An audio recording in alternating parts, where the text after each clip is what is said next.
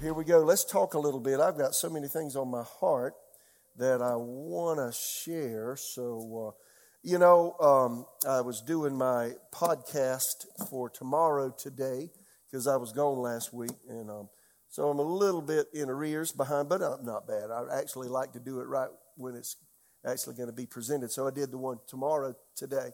And the Lord led me to talk about, we are living, how many believe that we're living just prior to the coming of Jesus? Now, I've been saying that all my life. I say it on Sundays a lot, but really, and what I thought about, and I meant to put it on the podcast today, Susan's had 4 children, and if I ask for a show of hands, a bunch of the ladies in here have had kids, and, before you have children, I don't know, y'all tell me, ladies, if I'm wrong, somewhere around between 6 and 7 months, you start feeling those Braxton Hicks contractions in your womb, right? Yes or no? And it starts a little bit light, because Susan would be sitting there and go, I say, what is it? And she'd say, well, I felt something. And then, you got 7th month, 7 month, a few weeks, 8 months, you start really feeling them stronger the closer the time comes to having the baby. And she did it with all 4 babies. So that's where we are right now. We're in Braxton Hicks contractions, spiritually speaking. It ain't time yet. Nothing's really started rolling yet, but we're really, really close. Does that make sense? So Braxton Hicks feels like a contraction. Ladies tell me I've never had one, but they tell me it feels kind of like one, but it's not maybe as strong, but it's a pseudo contraction because it's really not making anything happen. But that's where we're at right now, worldwide in every possible way. And at some point it could happen really quickly. We turn a corner, and here we go into the time period just before Jesus comes back. Listen to the podcast tomorrow. I also mentioned it's really uncanny. It's like amazing that Daniel had a real concern for Israel, and because they had disobeyed God. And during Daniel, the whole book of Daniel was in Babylonian captivity because of the disobedience of the Jews. They had disobeyed God. They worshiped false God. It was just awful. But one thing, God told them to let the land rest every 7th year. That's called, I think, the Shemitah. And they didn't do it for 490 years. So 70 times 7. Every 7th year for 490 years, they missed that land rest Sabbath. And God told Jeremiah the prophet, you guys have disobeyed me for 490 years, so I'm going to tell you what's going to happen. You didn't let the land rest. It's going to rest all at once. So there's the Babylonian captivity. So Daniel caught wind of what Jeremiah said, and he got to praying, Lord, forgive our sins. You go read Daniel 9, the first number of verses, maybe through about verse, 20 or so. And he's praying, he's beleaguered over his nation and their disobedience to God and their waywardness and how God wanted to bless him and God made a covenant. They broke the covenant, yada, yada. And he's just standing in the gap for his country. Interceding is standing in the gap for somebody else, right? So he stood in the gap for Israel. And then he said, God, and so he while he was doing that, an angel appeared to him and spoke to him and said, now, his 490 years of Israel's previous history. Let me show you 490 years into the future. That obviously got Daniel's attention. And so the angel showed him. And what I want to share, and I got to hurry up and just listen to the podcast tomorrow. He showed him in 3 phases, 490 years of Israel's future. God's not through with the nation of Israel. If you go to read Romans 9, Romans 10, and Romans 11. They are the people of God. They're not saved. They have to go to heaven just the way you do. They got to be born again. But those are the people from which our Messiah came. They are the children of Abraham. And we are children of Abraham by faith in Christ, right? So they're in the natural heirs. We're the spiritual heirs. But anyway, God still has some dealings with Israel. They've been set aside because of unbelief. And we've been carved into the family of God. God's grafted us into his family tree because of the disobedience of the Jews. If you go read Romans 9, Romans 10, Romans 11, we've been grafted in because of that. But God still has a love for the Jewish race because that's from whence Jesus came. And then, of course, God made promises to Abraham. And every promise God has ever made, he always keeps. That's why we can know that regardless of what kind of volatility we're facing, God is always going to meet our needs because he always honors his word. And if you'll stand and act on God's word and act like his promises are true, God will absolutely come through for you. How many hear what I just said? I don't care how beleaguered it seems, how tough it seems on the outside. God always comes through for his people. So when he showed that to Daniel, he showed three three segments of time, and two of them have come to pass exact. So from the time that King Artaxerxes allowed Israel to rebuild their walls in 444 BC to the time that Jesus died was a period. Well, actually, let me back it up and say it a different way. So from the time that King Artaxerxes gave the command to the Israelites to rebuild the walls of Jerusalem after they came back from Babylonian captivity in 444 BC, it took 49 years for them to build the walls. 49 years. And so if you go look at Daniel 9:24 through 27, he gives three segments of time. The first one came back exactly. It did. It took 7 sevens, 49 years it's going to take, he said, for the walls to be rebuilt. The angel told Daniel. Secondly, he said, from the time the walls are rebuilt until the Messiah, the Messiah is cut off, is 434 years. Now, you don't have to get your calculators out. I'll tell you how to do the math. 434 plus 49 equals what? 483. Is that true? So if God showed Daniel 490 years of Israel's future, 483 of it have already come to pass. God's time clock for Israel cut off when Jesus was crucified. And that's it. And it hadn't cut back on yet. But there's 7 more years of Jewish history to be fulfilled. And that's what people typically call the tribulation. I'll give you $1,000 cash. That made you think, didn't it? I will give you $1,000 cash if you can find in the Bible where it calls that time period, 7-year period, the tribulation. It's not there. Jesus calls the last 3.5 years the Great Tribulation, but nobody ever he said you will have tribulation. He didn't call it the tribulation, but we call it the tribulation, so I understand. It's really Daniel's 70th week, a week of years, 7 years left. That's how we know that just before Jesus comes back, there are 7 years of time to be fulfilled. And that time period is going to start, according to Daniel 9:27, with the person that we call Antichrist, who will be some kind of a leader, probably somewhere in the Middle East, etc. I think, and I'm not going to say who I think it is. But anyway, he's going to come on the scene and make some kind of a treaty, some kind of an arrangement with Israel. The word is a little bit vague there, so you could translate it with different English words, but nonetheless, some kind of a treaty that's going to last at least 7 years. And 3.5 years into that, this person that makes the treaty with Israel is going to back up on his agreement with them, start persecuting them. Israel will have rebuilt a temple, not a real massive one, probably like Moses, the tabernacle that they, in the wilderness as they wandered to the wilderness, be like that, really quick, like a tent built really quickly. The Jews will actually start back with their Jewish sacrifices, and you can do the reading and find out that they've already got the utensils, they're ready, and they're looking for the right kind of animals to kill and slay, and they got the priests already set up and all that. That has nothing to do with them being saved. That's just they don't believe that Jesus is Messiah. They're still in unbelief. But that's going to happen before Jesus comes back. Antichrist comes in and desecrates that place. And then all hell breaks loose and he persecutes Jews and Christians in a big way. So that's where we're just right on the cusp of those kinds of things happening. And didn't mean to get all into the weeds there, but it did. But you can look for, so let me talk about Ukraine, what's going on with Ukraine. I think I mentioned this in the podcast tomorrow. It's just wars and rumors of wars. What it is destabilizing the Middle East and really preparing the Middle East and all of Europe. I didn't mean to say Middle East, I meant to say Europe, destabilizing Europe, really the whole world in all kinds of ways.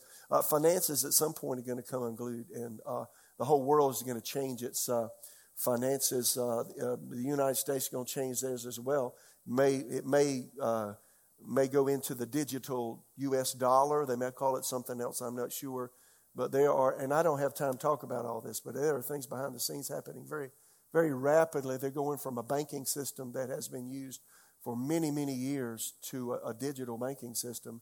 And I don't want to get into the weeds and talk about it, but that's happening right now. People are being trained right now to make that happen. So that's all part of the process. It's all part of the world going towards all the world combining together. And that's where the Antichrist comes in and steps into that system. So don't let any of that scare you. What we should have our eyes on is Jesus is coming back. And before we go up in the rapture, whatever your scheme of things is, and whenever you think that's going to happen, before we go, he wants us to take as many people with us as we can. Yes or no? So what we don't need to do is, oh my gosh, what am I going to do? Let me find a place to go where nobody can find me. Let me help me. Oh, help me, Lord Jesus. No, he said occupy. That word occupy means trade. That means go about life as you've normally been going about life until he tells you to do something different, really until the rapture of the church occurs.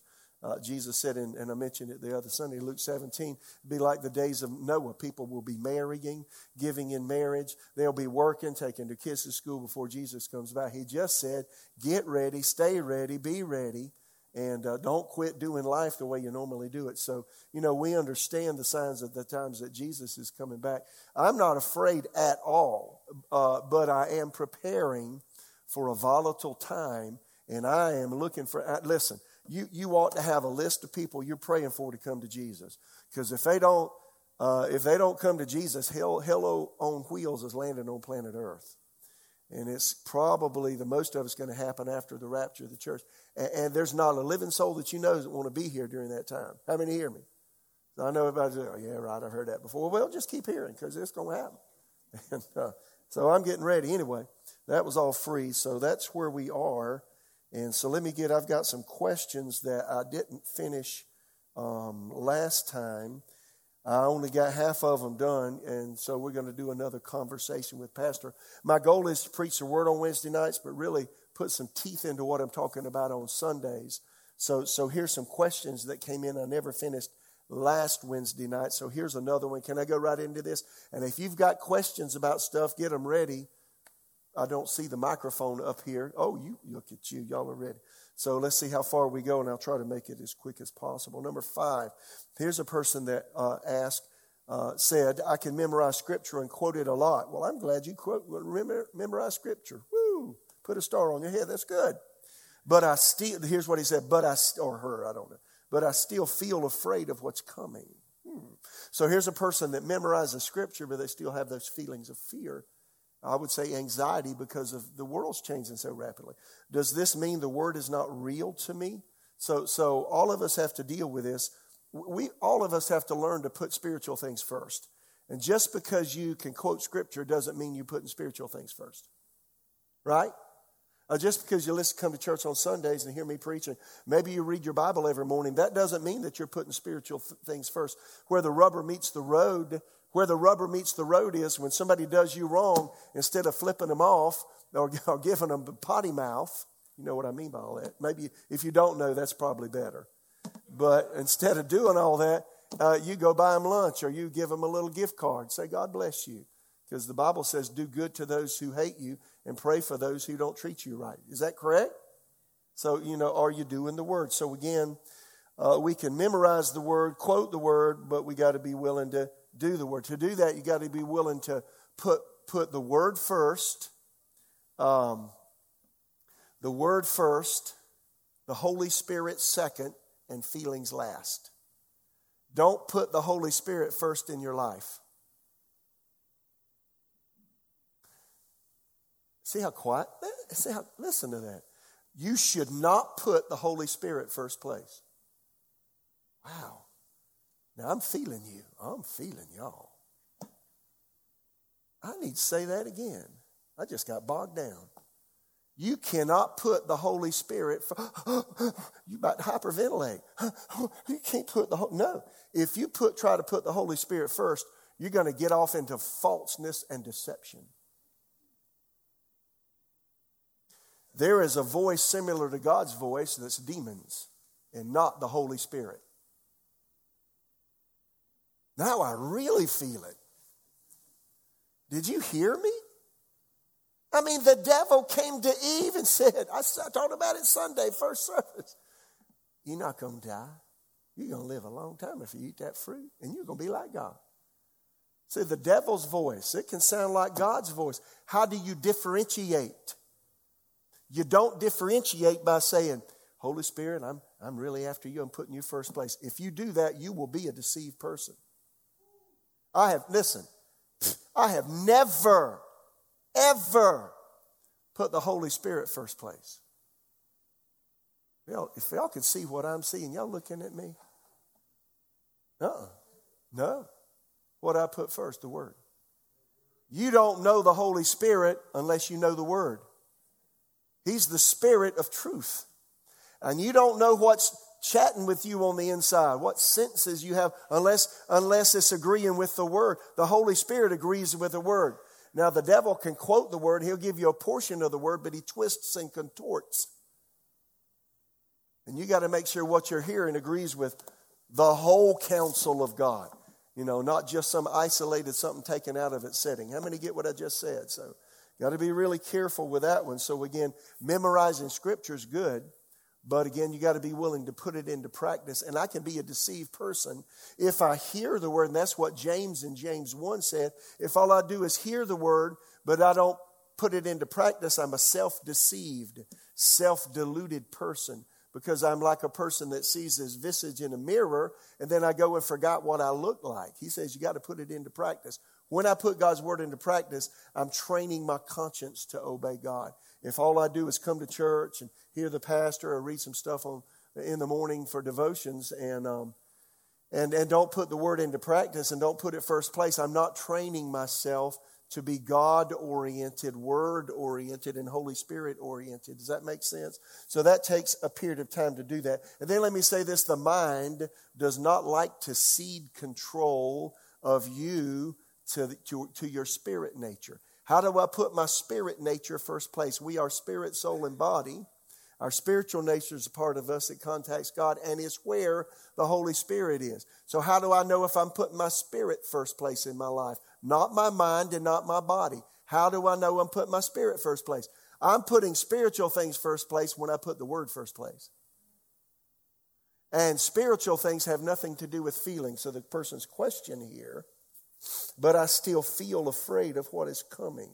Does this mean the Word is not real to me? No, it just means that your feelings may still be stronger than your spirit nature and the sense that you have from God on the inside of you. That's your spiritual nature. Your spiritual nature, if you'll fill that person up with the Word and you act on God's Word in every circumstance, you can hone yourself on the inside to be more Word-oriented than feeling-oriented. Does that make sense? Is that too far to go? Listen to Romans 8:5. Those living according to the flesh set their minds on the things of the flesh. But those who live according to the Spirit, the things of the Spirit, to be carnally minded, or the mind of the flesh, is death, but to be spiritually minded is life and peace.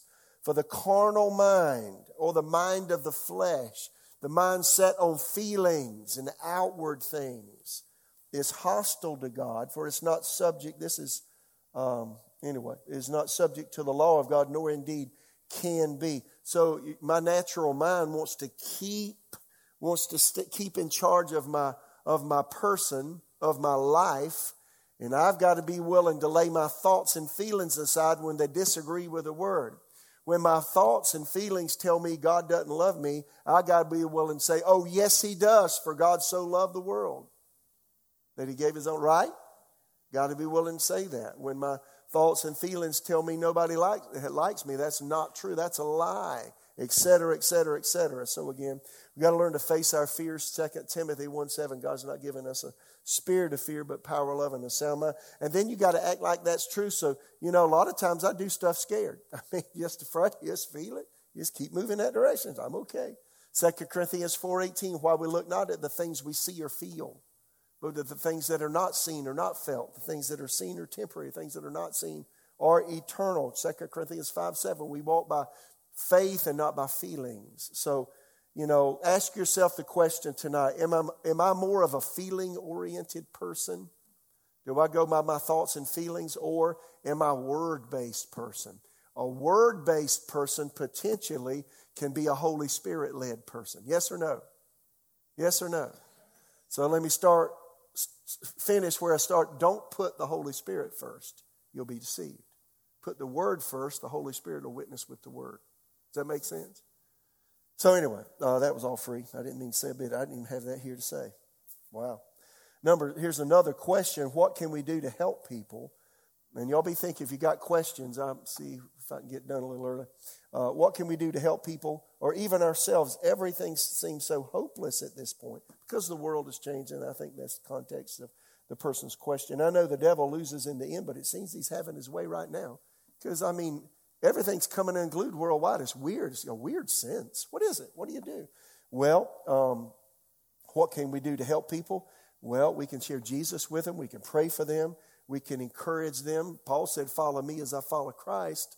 1 Corinthians 11:1. So Galatians 6 says this, verse 9, let us not grow weary in doing while doing good, for in due season we'll reap if we don't lose heart. Therefore, as we have opportunity, let us do good to all, especially to those who are the household of faith. So he said, don't stop doing good. That means don't stop being kind to people, being nice to people, helping people, encouraging people, praying with people. That's how can we encourage, how can we help people? Well, that's what we can do. That's what we can do to help people. Hebrews 10:23, let us hold tightly without wavering to the hope we affirm, for God can be trusted to keep his promise. Verse 24, Hebrews 10, let us think of ways to motivate one another to acts of love and good works, and let us not neglect our meeting together as some people do, but encourage one another, especially now that the day of his return is drawing near. So when you get up in the morning, do what Smith Wigglesworth did. He said, God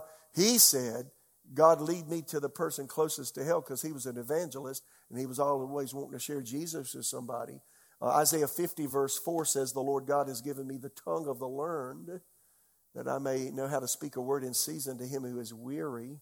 So I've been praying that for many years. Lord, as I start my day today, lead me and make me a blessing to someone else. Help me to be an encouragement to someone that is discouraged. Someone is discouraged, the courage has been removed. It's like the wind's out of their sails. It's like they got a big hit on the back and they lost their wind. So, help them out. That's a great thing that all of us should be all about. Another question, this is actually number 7. I started with 5. Or, here's another question, when the stuff hits the fan, how will we be a light in darkness if everyone's staying at home? I hadn't read anywhere that everybody's going to stay at home. Jesus said it's going to be like the days of Noah, like the days of Lot. They were partying in the days of Lot, and they had no idea that, the meteorite's going to hit and knock all their lights out. And same way with Noah, up to the day that, God shut the door of the ark, they were laughing and joking at Noah because he's building a boat on dry land, but they quit laughing pretty quickly. So, I don't think everybody's going to be staying at home. So I'd say this, resist the tendency to hide. How many get that? And then go out and just let your light shine. Just be who you are, smile, Well, how can you help people? Well, you can email people that are not nearby in other cities, other states, other places in the world. You can email people. You can text people. I text people. I hope you're doing good. Just had you on my heart. Been praying for you. I have people that actually text me. I've got pastor friends text me and say, well, you're on my mind. I prayed for you today. I'll text them back. Man, I needed that. Thank you. That just helps to know somebody's thinking about you, doesn't it? So email, text, Facebook. Get on Facebook. I don't do much on Facebook right now, but when I do, if you've noticed, I put a scripture on there. Why? Because that's going to encourage the mess out of you. And I know it will. It'll stir you up. And I've got all people say that. People all the time say, yeah, that's right. Like that. Good. Needed that. Whatever. So Facebook, Instagram, just share the word. Pray for people. When you're around, somebody's looking gloomy, just say, can I pray for you for 10 seconds? And just pray quickly. And God will do something big in their life, right? So again, don't stay home. Bless people. Help people. The next question, number 8, what's the best way to memorize Scripture? That's a good question, isn't it? But y'all aren't saying a word. Hang on, I'm looking for something. I hit the wrong button. Here we go. So, let's just practice this. We're going to memorize a scripture right now. Here's how you do it. This is Romans 8:38. I love this. All right, I want you to say it out loud with me. For I am persuaded. Say it again. For I am persuaded. Say it again. Say it again. For I am persuaded that neither the death nor life. Say it again, that neither death nor life. Now say it all together. For I'm persuaded that neither death nor life. Come on, say it again. I'm persuaded that neither death nor life. Say it again. I'm persuaded that neither death nor life. I am persuaded that neither death nor life. Say it again. For I'm persuaded that neither death nor life. All right, neither angels, nor principalities or powers. Say it. Neither angels, nor principalities, nor powers. Say it again. Neither angels, nor principalities, nor powers. Neither angels, nor principalities, or powers. Let's say it all together. For I am persuaded that neither death, nor life, neither angels, nor principalities, nor powers. Say it again. For I am persuaded that neither death, nor life, nor angels, nor principalities, nor powers. Say it again. For I'm persuaded that neither death, nor life, nor angels, nor principalities, nor powers. Then the next part is neither things present, nor things to come. Say it. Neither things present, nor things to come. Come on. Neither things, nor things to. Say it again. Neither things, nor things to come. Say it again. Neither things present, nor things to come. Say it again. Neither things present, nor things to come. Now say it all together. For I'm persuaded that neither death, nor life, nor angels, nor principalities, nor powers, nor things present, nor things to come. Look at that. You got half of it done. That's all of verse 38. All right, let's do the next one. Neither height nor depth. Say it again. Neither height nor depth. Say it again. Neither height nor depth. Come on, say it again. Neither height nor depth. Let's say it all. For I'm persuaded that neither death, nor life, nor angels, nor principalities, nor powers, nor things present, or things to come, neither height nor depth. Look, you're doing good. Look at you. Nor any other created thing. Say it again. For neither any other created thing, nor any other created thing, nor any other, say it 2 more times, nor, one more time. Now say it together. For I'm persuaded that neither death, nor life, nor angels, nor principalities, nor powers, nor things present, nor things to come, neither height, nor depth, nor any other created thing shall be able to separate us from the love of God. Say it again. Shall be able to separate us from the love of God. Say it again. Shall be able to separate us from the love of God. Say it again. Shall be able to separate us from the love of God. Say it again. Shall be able to separate us from the love of God. Say it all together. For I'm persuaded that neither death, nor life, nor angels, nor principalities, nor powers, nor things present, nor things to come, neither height, nor depth, nor any other created thing shall be able to separate us from the love of God, which is in Christ Jesus our Lord. Which is in Christ Jesus our Lord. Which is in Christ Jesus our, come on. Which is in Christ Jesus our Lord. Now all together. For I am persuaded that neither death, nor life, nor height,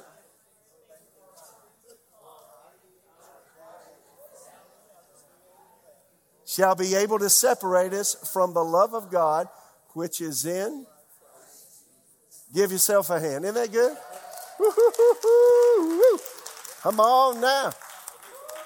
You need to sing your song, brother, at the end. That's how you do it. I've been doing that a long time. That'll save your hide right there. That's all I can say. Yes, it will. In the and I said that last week. So I got 2 more and I'm done. How do you suggest we prepare for the future? In parenthesis, it says extra food, water, food, etc. If our spouse or family is not in agreement, thinking we're either a conspiracy theory believer or we're walking in fear. So somebody says, man, what you doing, dude? You really believe the world's coming unglued and things going to get hard? You really think you need to, save up some food and do all that stuff? Well, I do, yeah. Well, I don't think so. We ain't going to do it. I'm not going to. So how do you deal? The question is, how do you deal with that? Well, just have some conversation. Based on what I know from Scripture and then the events that we're in, it looks really uncanny. There's an uncanny parallel. So it would be wise, just like in Noah's day, Noah got ready for the flood that was coming. And Joseph got ready in his day for the famine that was coming. Just seems like it would be a wise. And they might laugh at you or whatever. That's fine. Well, just keep talking to them, praying for them. And then maybe if you're at the grocery store, you got to get a thing of salt, get two. You're getting some pasta, get two. You're getting whatever, get 2 cans of beans. Or if you're getting 2 cans, get 4. And, just get extra. Just get some extra staple goods. And just put them aside a little bit at a time. You can do that and say, well, what if somebody calls me? They can call you whatever they would call you. And think you're cuckoo and crazy. That's okay. So, the issue is grocery store shelves. Things are changing. I've just read a lot of recent that the supply chain is having challenges because of the Ukrainian thing. They're shutting, I think I said it Sunday, they're shutting down wheat exports in several nations. I think Russia has a percentage, I forgot what the percentage was, of worldwide wheat exports. Other precious metals are being stopped from being exported from Ukraine and Russia, necessary for the tech industry, and that's going to create all kinds. So, a word to the wise should be sufficient. Just plan ahead. I'm making plans in all kinds of ways, and I think it's a wise thing to do. Let's see. I'll say this, most people are not preparing for any kind of disruption. Most people live hand to mouth and don't really prepare much. That's what Americans do, but we need to be at least as smart as ants. Would you agree? And then a lot of people, and you'll deal with this in your families, if all you do, I got to say this, if all you do is watch the mainstream news, you don't have a clue as to what's really going on. I don't know how else, I'm trying to be nice. You just don't have an idea. And what that does, it's smoke and mirrors as to what's going on behind the scenes. It really is. And it's crazy. All of them are saying exactly the same thing. You hear me tell you what bothers me? A person that doesn't have the intellectual curiosity to check things out and see if they're right or not. That's a good question to ask yourself. Do I have the intellectual curiosity to research? Well, no, I'm too busy. I'll let the news do it for me. Well, then you'll be a deceived person. And you'll see no need to do anything. Because que sera, sera. Whatever will be, and I'll just keep moving. No. Well, anyway, so, but be as smart as an ant. Proverbs 6, take a lesson from the ants, you lazy bones. I didn't say that, he did. Take a lesson from the ants, you lazy bones. Learn from their ways to become wise, though they have no prince or governor, ruler to make them work. They labor hard all summer, gathering food for winter. But you lazy bones, how long will you sleep? Will you wake up? When will you wake up? A little extra sleep, a little more slumber, a little folding of the hands to rest. Then poverty will pounce on you like a bandit, or problems and want and lack and need may. Like a bandit, scarcity will attack you like an armed robber. So again, the idea is just to be wise as an ant. Ants prepare in the summer for the winter months when there's nothing growing. Now here's another question. It's the last one I have. Please share how to overcome normalcy bias. It seems hard to do when we have no experience in dealing with what's probably coming, especially for Americans. So here's the definition for normalcy. Everybody say normal. Now say normalcy. So a normalcy bias. What is that? This is directly from the dictionary. A cognitive bias which leads people to disbelieve or minimize threat warnings. Let me say it again. A cognitive bias which leads people to disbelieve or minimize threat warnings. Consequently, individuals underestimate the likelihood of a disaster when it might affect them and its potential adverse effects. Let me read it again. Consequently, individuals underestimate the likelihood of a disaster when it might affect them and its potential adverse effects. The normalcy bias causes many people not to adequately prepare for natural disasters, pandemics, and calamities caused by human error. Did you hear that? So about 70% of people reportedly display normalcy bias during a disaster. So I have a strong normalcy bias. I do. It's really strong. And I've said this for a long time. I have an ability to do the same thing for a long, long period of time. It's the reason I pastor a church. You could trust me. Now, you might not know you can, but I know you can because I know me. And I'm just an extremely, unusually stable personality. I have feelings and emotions and all that, but they're way underneath. I feel stuff and all, but I just keep moving even when I'm tired. That's just me. So I call that a normalcy bias. The good part about it is it keeps you really stable. You're a family stabilizer. They can really trust you on your job. You can hold the place together when challenges come. And that's a really, really good thing to have as a person who has a strong normalcy bias. But the weak part of having a strong normalcy bias is when the world as a whole, or things really begin to change and come unglued at the seams, so to speak, you have a tendency not to believe it. Now, that's me. I'm so strong going one direction that, when things really start changing, it takes me a while to really get it. It just does. And really it always has. So I just have to tell you that I have been, over the last 3 years, I've been unusually challenged personally trying to overcome my normalcy bias. The question was how to overcome normalcy bias. Me, I just kick it in the head. I say, so here's what happens. I feel like, let me just say, several years ago, I started having a thought every single day that would not leave me alone. And nobody said this to me. I just had an inward impression. I need some extra food for my family. I just need some extra. And I don't understand that. At the time, I thought everything's normal, everything's fine. But every day I get up and this thought kept coming. You need to buy some extra staple food, in case you go to the grocery store one day and there's no food there, get you some. And I mean, y'all, for weeks and weeks and weeks, it never left me alone every day. So I put some money together and I bought some extra food. Now I've bought it several times, and I've got a supply. And then within the last month, I've done some things I've never done before. I've done some things financially. I've done some things anyway that I've never done before. If you want the details, come and see me when I'm not talking to that camera right there. And I'll tell you what I'm doing. But I'm not kidding. I have impressions inside. And every time I follow my inward impressions, if I'm a doer of the Word, putting the Word first in my life, and the Holy Spirit's activated in my life because I'm putting God's Word first place, and I'm not just hearing it, but I'm putting it into practice, then how many know He's going to talk to me, and He's going to talk to you? If you put the Word in your life, Jesus said the Holy Spirit will tell you about things to come. So if you're acting on the Word, being a doer of the Word, not just listening, Holy Spirit's going to rise up and say this. Well, He's been doing that to me, and honestly, it's really hard for me. I'm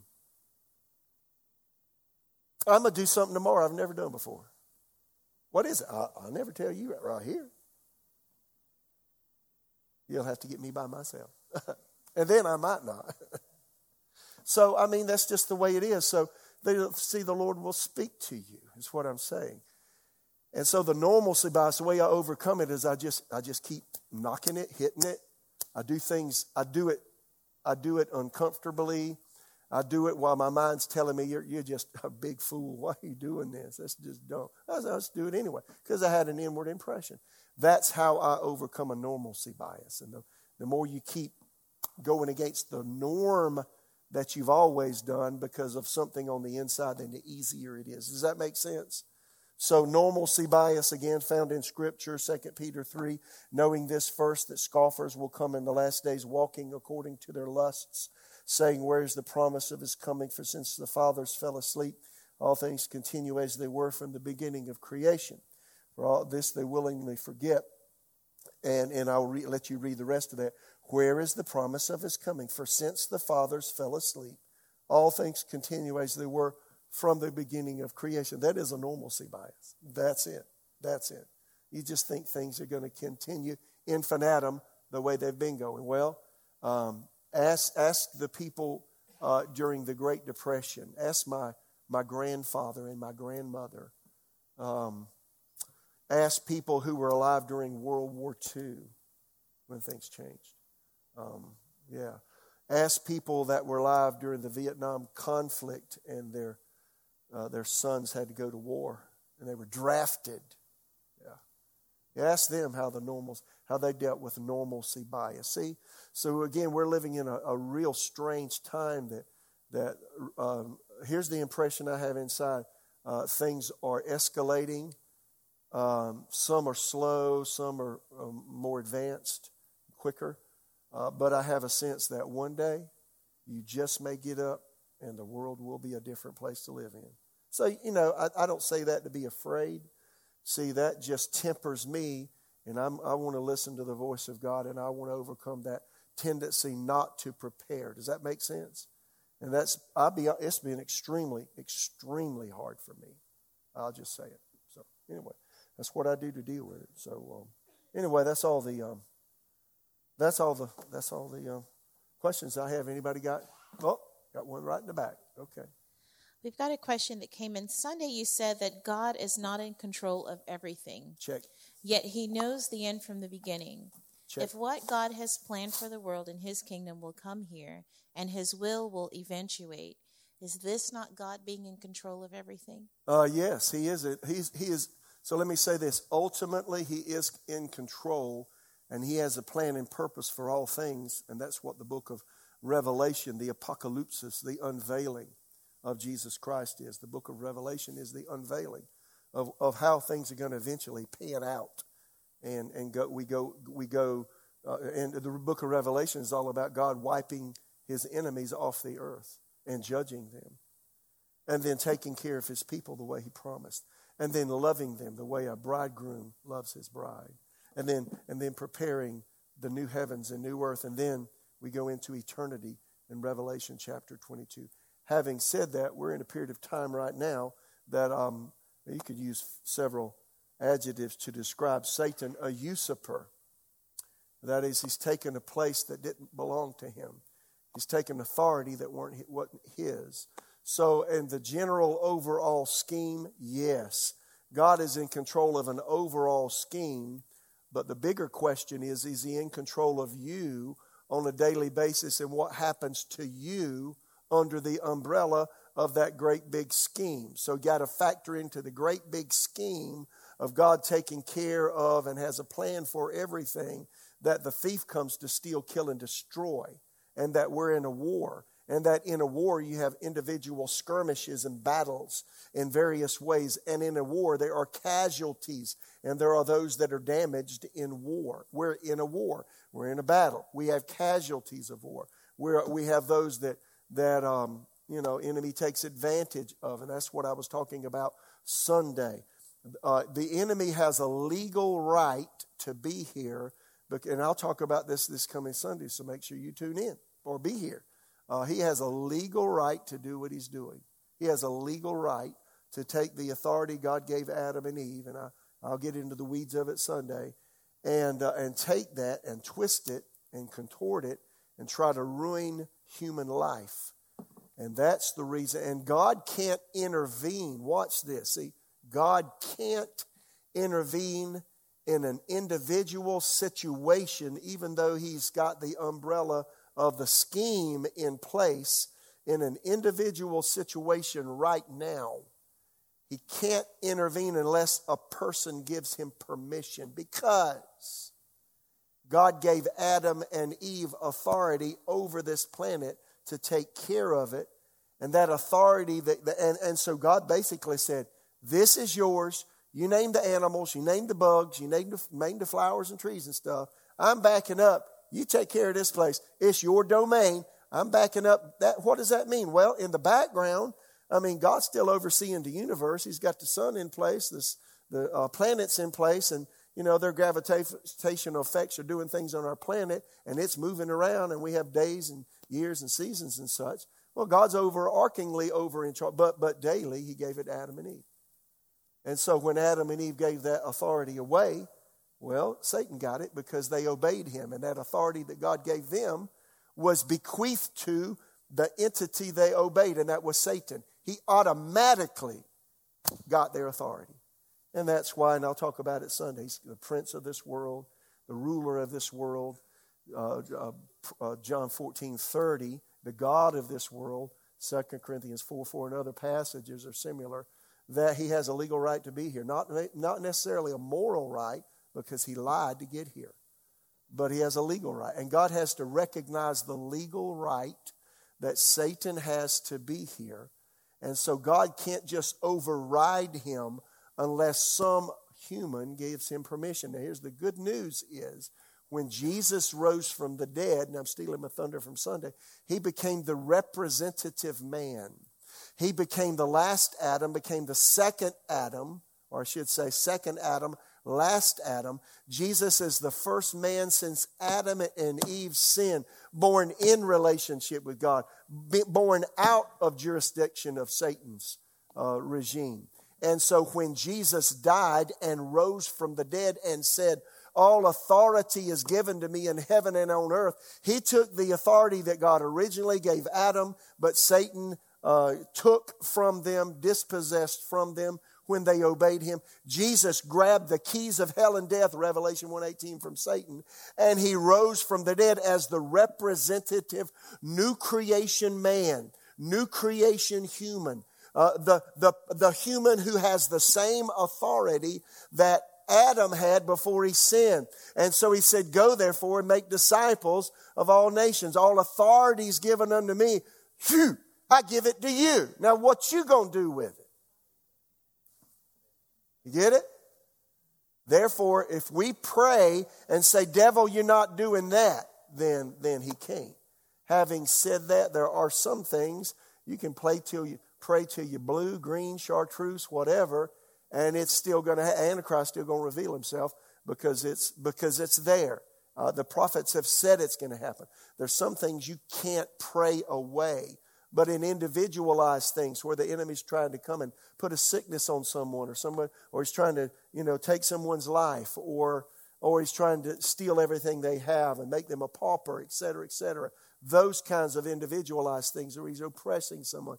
You can take the authority that God has given you in Christ and pray for that person. You can stand for yourself. You can stand for your family. You can stand for your children as long as they're with you, because you have authority in your realm. How many understand what I just said? You have more authority in your immediate family than anywhere else in the world. So that means for me in my household, I have authority over my household.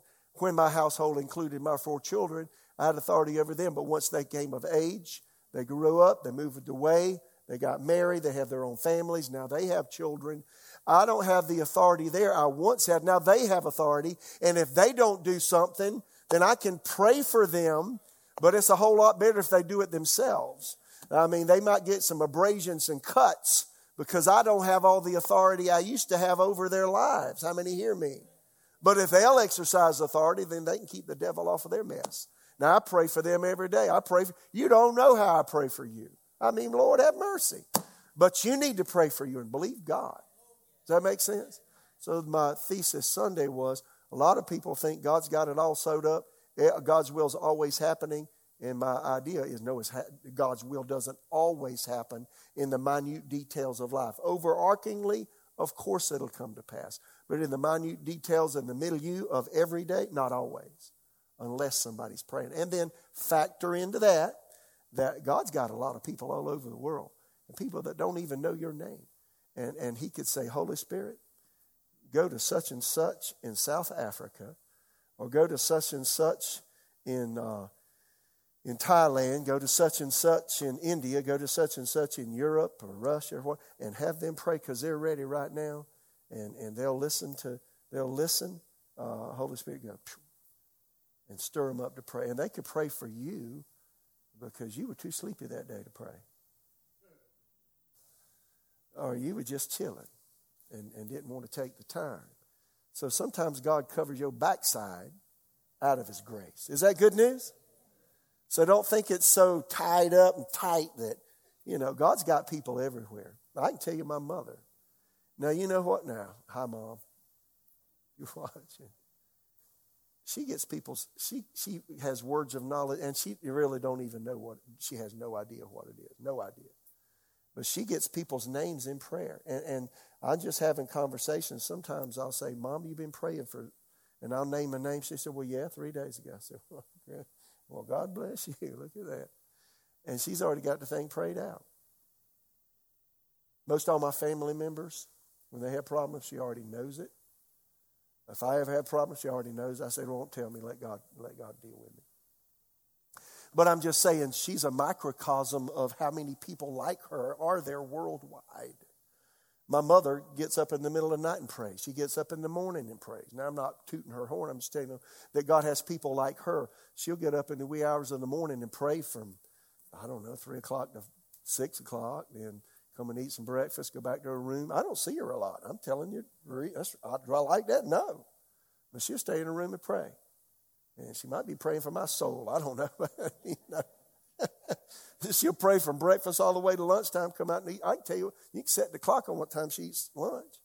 Eats her lunch, goes back to her room. She'll pray and all, do stuff, rest of the afternoon. Come back and eat. So I can tell you what time she eats supper. She never eats it with me. I want her to, but she's doing this. And then she goes to bed early because she knows she's going to get up in the wee hours of the morning and pray. Now, how many people worldwide are doing that? There's a few. So God's got special forces that he can count on. That when he wakes them up at night and says, pray, and they don't know what it is, they tear it up. And the devil hates them.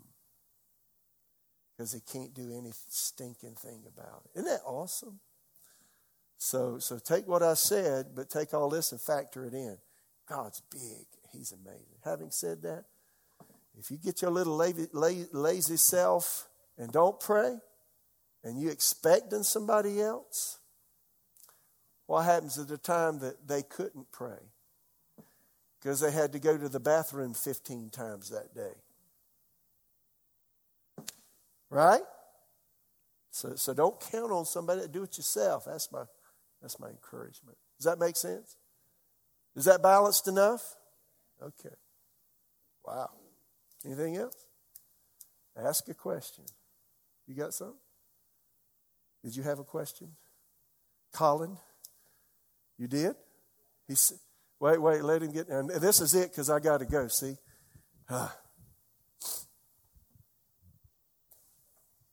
He told me before service he had one. This is not the question I've got for you after service, but this is a question that came to my mind. Speaking about helping people, I heard a phrase recently that says, you can have everything in life you want if you help enough other people get what they want. Do you think there's any truth to that statement? I just say if you live to put other people ahead of you, two things happen. There's a lot of things that you thought you want that you don't even care about. That's just the way it is. God changes your desires. When you seek first the kingdom of God, he changes you on the inside. So the things you think you had to have, things you want, it just ain't the same. I'm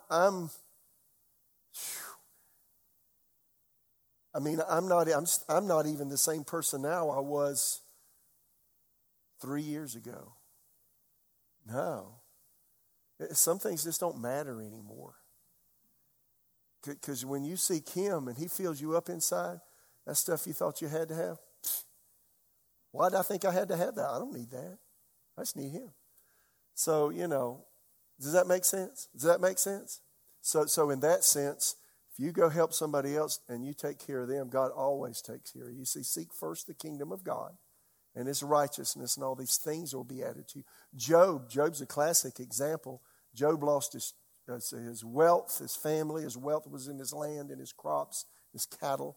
Lost his marriage, lost everything. And even got sick. In Job 42:10, you've heard me say it dozens of times.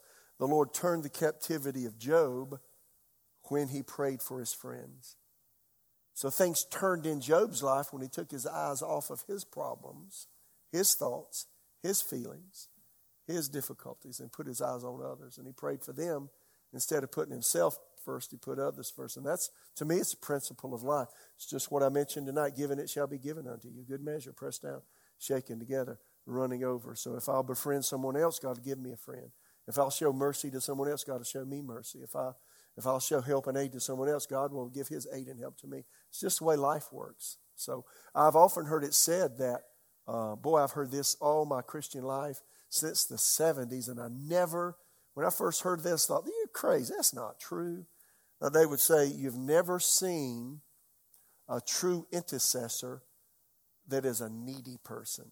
All of their needs are always met because God sees to it. And I think over the decades of my life, I have to say, it's true.